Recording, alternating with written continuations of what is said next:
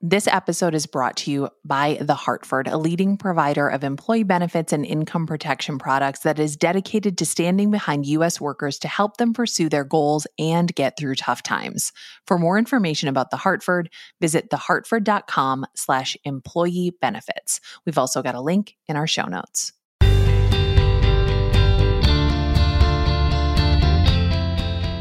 I'm Nora McInerney, and it's going to be okay. I want you to imagine a black and white photo. Against a gray sky, 4 young women smile down at you, as though they've gathered around to wake you from a coma. Is it heaven? No. It's a summer afternoon in Mound, Minnesota, circa the late 1930s. On the banks of the purifying waters of Lake Minnetonka, my grandmother, her sister, and their 2 anonymous girlfriends, I have no idea who they are, smile into the lens of a camera. They are young, joyful survivors of the Great Depression, all of whom are on the cusp of marrying and then sending their young husbands off to war. We don't know how they took this photo, or how they did it. Did they ask someone to lay down and take it for them? Or did they invent the selfie? For most of time, we didn't have language for the act of turning the lens on oneself. We didn't have forward-facing digital cameras that would show us what we were taking photos of. I have boxes somewhere filled with blurry foreheads and chins from turning a disposable camera towards my friend and I and hoping for the best. It was never for the best. 10 years ago, selfie was the word of the year and the butt of the joke. It was so easy to make fun of people for taking a photo of themselves out in public. People using selfie sticks fell into the Grand Canyon or stepped into traffic, and the joke was, I guess, that's what you get for taking a photo of yourself, punishable by death. And I'm sure I judged people for this too. Judging people is fun. It's a blast. It's exhilarating to find a new way that you're superior to someone else, especially when that someone is a stranger.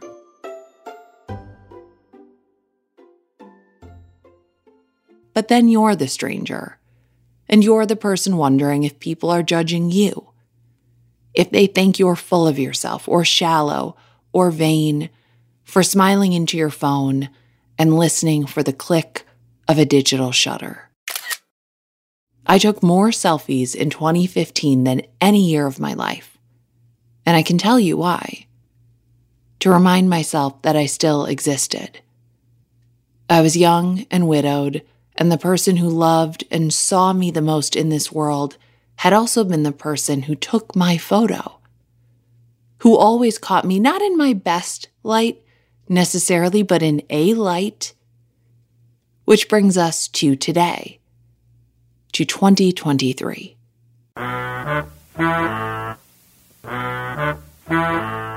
It is officially the summer of selfies.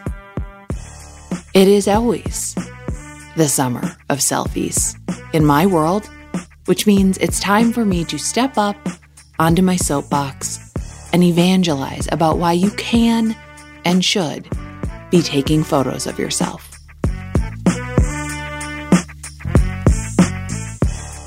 First, let's start with the reasons that you don't. I have heard mostly from women that they don't take these photos because they don't like their face or their body, that they wouldn't post any photos they took of themselves because someone out there would judge them, would perceive them as being full of themselves, self-obsessed, or being desperate for validation, or thinking too highly of themselves and their appearance. Well, let them. Let them think you're full of yourself, that you can't get enough of yourself, That you wake up every day and just marvel at the fact of your existence.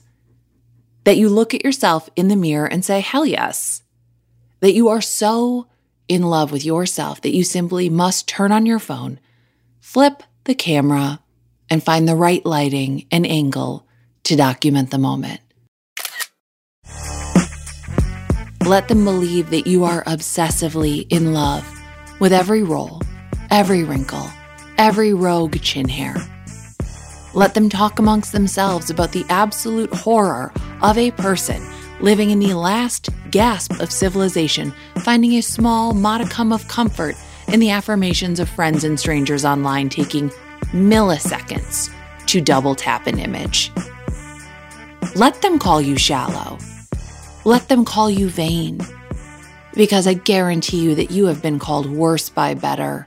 And because if it is shallow and vain, to take a moment to appreciate the small amount of time that you get to spend on this earth, then I guess you're going to be shallow and vain. Let them scroll by, or let them send it to a mutual friend who will reply with an eye roll. Friend is obviously in quotation marks there. Give them something to talk about, parched as they must be for topics to connect on. And let it be you. Take the selfie.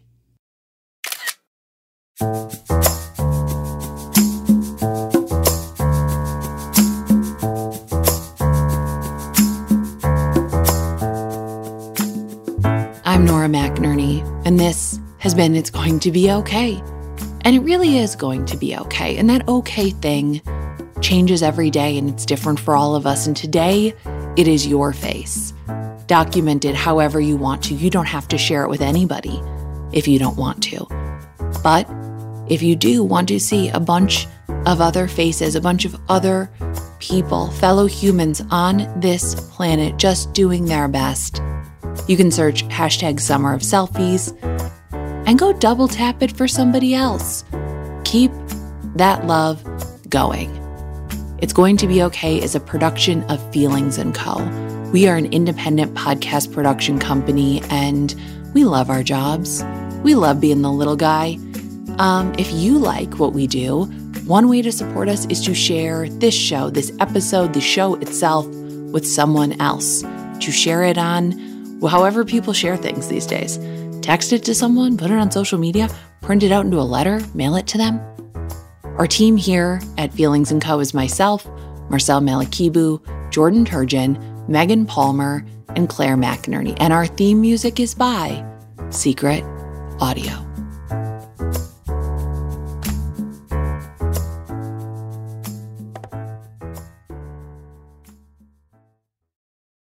This episode of It's Going to Be Okay was brought to you by The Hartford. Employee benefits have always been hard to understand.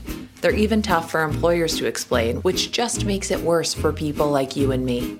The Hartford knows there's a better way. They're a leading group benefits provider that's using familiar language to get straight to the point when it comes to the benefits they offer. Because if your benefits sound confusing, who's going to know how to actually use them?